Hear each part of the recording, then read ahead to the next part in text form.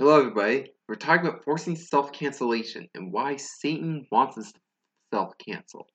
But here's the quick nugget. So Satan, he doesn't have the power over what we think or say. But what he can do is to intimidate us and ultimately demoralize us into self-cancellation. That is his end goal. He wants us to self-cancel. And the reason for us to self-cancel, the reason why he wants us to do that, because he wants us to be taken out of the battle completely because we have become demoralized from all the things that he's thrown at us. And the scriptures that we'll be referencing today will be 2 Thessalonians chapter 2, John 3 verse 19, 2 Corinthians 10:5, Romans 8:37, and 2 Timothy 1:7. Okay, I just want to say that I am hyped for today, completely hyped.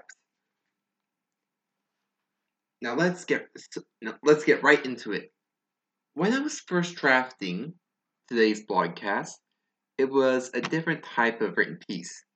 Most of it was me complaining about the state of my life and how monsters in this world are not as easy to identify and kill as in the lands of your favorite fantasy series. I was drawing heavily on Tolkien's work, The Lord of the Rings. I wrote the paragraphs that I will share with you. Yet, in my dismal writing, I had an eureka moment. Here's what I had written that led me to today's subject. In our worlds, evil masterminds sitting atop of dark towers are replaced with invisible demons who increase the rate of moral decay, which began since the first sin in the Garden of Eden. Hordes of monsters are replaced with humans who believe the lie that sin brings life and not death. And heroes found in those who speak truth, but are so often overrun by the vast tide that other heroes become discouraged from even trying. There are those parts of me that see the sources of my own discouragement and recognize them as both normal emotional responses from the instability in my life. Yet I recognize that some of them are more than just physical reactions, or spiritual attacks from our enemy who sees individuals with potential, individuals who are doing nothing wrong legally and are following the proper procedures, and thus have no way to be shut down, save for them doing it themselves. Self-cancellation becomes the only possible way for those individuals to be stopped. Stopped before true resources have to be spent on them. Okay, I'm going to get back to my regular voice and have a little sip of water. So, I have that last sentence highlighted for those if you are reading, because that's the sentence that really made me realize it. When I wrote, stopped before true resources had to be spent on them. And that just threw me for a moment where I'm like, wait a minute. And it brought me down a whole other rabbit trail that is today's lesson, so to speak. Unlike God, Satan is not all-powerful or unlimited in scope and reach. Because of this, he needs to choose when and where to spend his resources. What battles does he deploy actual spiritual forces to, compared to just using the herd mentality of humanity against them? I have mentioned in previous blogcasts that Satan has become something of a master of human psychology. Thus, all he needs to do is put something in front of the right people, they will do all the work for him. Think of it like strategically setting off an avalanche. One thing that is done to ensure mountain safety is to cause avalanches periodically so that we have smaller ones that do minimal damage instead of giant ones that level absolutely everything. But all that needs to be done is find a good spot. Sorry, let me try that again. In those scenarios, all that you need to do is find a good spot in the mountain, drill the hole, prime the explosive, get to safety, detonate the explosive, and watch the carnage ensue. It may take a bit of effort to find the right spot the first time, but afterwards it's easy, more or less, to go back to the same place and do it all over again. There is a scientist called Ivan Pavlov who's most famous for his research into the function of the brain using dogs. But in that time, he also learned of how people can be conditioned into certain behaviors. Many people know he was able to make dogs drool just by showing them things associated with being fed. Satan has been able to observe us for millennia, and when combined with the fact that he is the father of lies, we also get someone who could be considered the expert at manipulation. With all this being said, it shouldn't surprise anyone when he decides to simply use groups of passionate and vocal people to do this work for him. Now, I'm going to do my best to try and be sarcastic while being cynical. I'm going to try and be cynical in the following portrayal. If I fail, I hope I made you laugh at the very least. So, want to demoralize Christians? Well, then simply find a group and condition them into going hysterical when someone opens their mouth to speak God's truth about reality openly. It doesn't matter if they are Christian. All that matters is that they agree with Christians to get the point across. Then all Satan has to do is assign a few squads of demons to ensure the humans in their pockets get wind of events or speakers coming around their part of town. A Christian just wants to expose our influence in the way people act. Just bring up a bunch of other believers who are going to mock them for being outdated. Okay, this is my first time ever having a sarcastic voice in the blogcast, so I need to do a lot more practice on that. But yeah, I'm gonna let you have the first run just for laughs. Someone is laughing, I know it. Someone is. And reading the script here, I said I may have had a bit too much fun in writing those examples, and also in doing the audio vocals and those types of things. I enjoy that. But the point that I'm trying to get across is that our battle is once again not against flesh and blood. Humans are just pawns in Satan's game of make God cry, and those humans don't realize the malevolent forces at play. Many times, these people are allowed to deceive themselves into believing that the forces don't exist. 2 Thessalonians chapter 2 is written to give Christians an understanding of the Antichrist who is to come at the end of the age. But in reading it, we also get an understanding of the spirits of Antichrist which work to draw people away from God. Many people get confused on this subject. I'll break it down like this. When the word Antichrist is written with the capital letter A, and I've given a quick reference in the written piece version of this, is reserved to mean the final one which shall come at the end of the word. But it's written with the minuscule letter, and again in the blog portion I have a example of how it looks written. It is simply used as a descriptor of a person being against Jesus. And as I wrote this, I realized that means all the demons, false prophets are teaching, and those who do so falsely, teachers of false religions, and spirits that deny the resurrection of Christ, are all antichrists by that definition.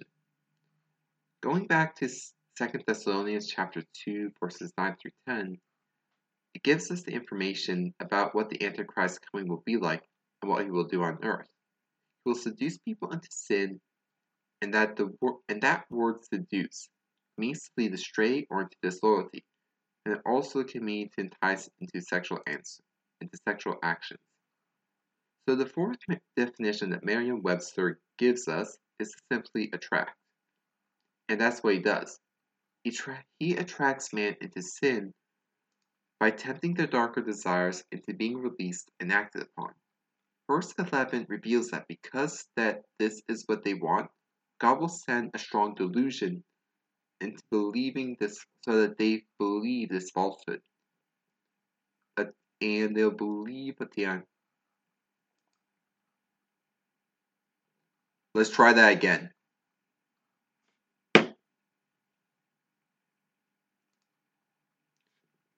Going back to 2 Thessalonians chapter 2, verses 9 through 10, we see that it's giving us information about what the Antichrist's coming will be like and what he will do on earth.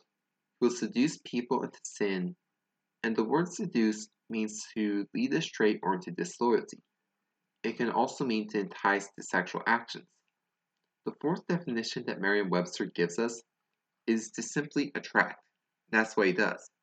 He attracts man into sin by tempting their darker desires into being released and acted upon. Verse 11 reveals that because this is what they want, God will send a strong delusion onto the people so that they believe this falsehood that the Antichrist preaches. Using the Blue Letter Bible, we can look up the word for send and find that it's the word painpol, if I'm pronouncing that right, which also means to permit. So God permits this delusion to take hold of them, and that's how they are driven into doing what they do. Many have said similar things to what I'm about to say in the next paragraph. The delusion which holds most of society captive is that there are no spiritual beings, and if they exist, that they play no active role in our world. Because of this, when society of forces move in a way that is in direct opposition to God, many discount the possibility of a spiritual influence, leaving them unable to properly combat the root of the problem. But those who understand this fact will attack or defend this with unbridled passion. Warriors of light will work to expose the darkness that exists to hide the evil, while the victims of the darkness, out of fear for what might be revealed, will fight to end all that carries the light before it can come to its destination. What I have just said explains the reason why so many people will try to cancel us who speak the truth. What they want is for a person to self-cancel, because it is a sign of surrender. Traditional cancellation is just about as being won in a war against a person who is motivated to fulfill their calling. If a person who has invested a lot of time and energy into doing something and then decides to stop, it becomes a sign of them saying to their followers, "This isn't worth it." Our enemy likes nothing better than people giving up the fight against him, because it means he doesn't need to dedicate resources against them. A person who gives up is not the same as someone who is defeated. A defeated person is one who didn't choose to give up but was forced into it, while the person who gives up is someone who sees it as his only option and chooses not to fight anymore. The defeated person in this case wants to fight but can't, while the one who gave up won't fight even if he has the chance. Satan wants us to quit fighting, not be put in a position where we are only out of action while gearing up for return to duty. When the persecution of the church happens, we always see a division happen as a result of it. There will be those who conform to society's pressure and become passive, but it shall also be revealed those who are of pure heavenly gold, untainted by the world's many avenues of influence, and actively pursuing the mandate that all hear of the good news of Jesus Christ's resurrection from the dead, and how by receiving the Holy Spirit we are made empowered to have freedom from sin in our lives. Society doesn't mind the existence of Christians who preach the resurrection. What they get mad over is when we preach the doctrine of sanctification, when we preach the turning away from our sins which they love to live in. This proves the words of Jesus recorded in John 3, verse 19, which reads thus: "This is the verdict.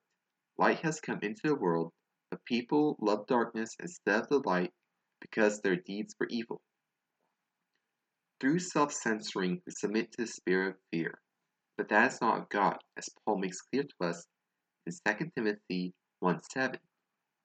For the Spirit of God gave us, not to make us timid, but gives us power, love, and self-discipline.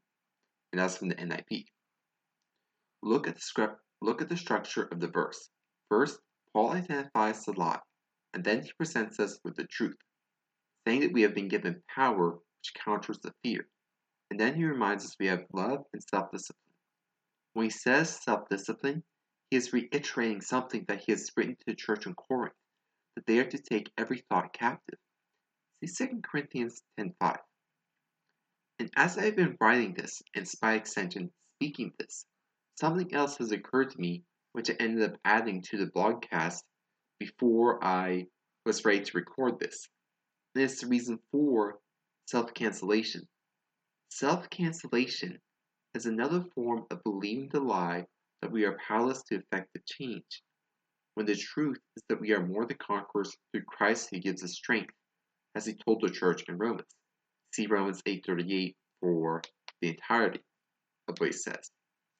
But until next time, courage and Godspeed in the battles ahead. And check out those verses I mentioned. They're worth reading. Godspeed.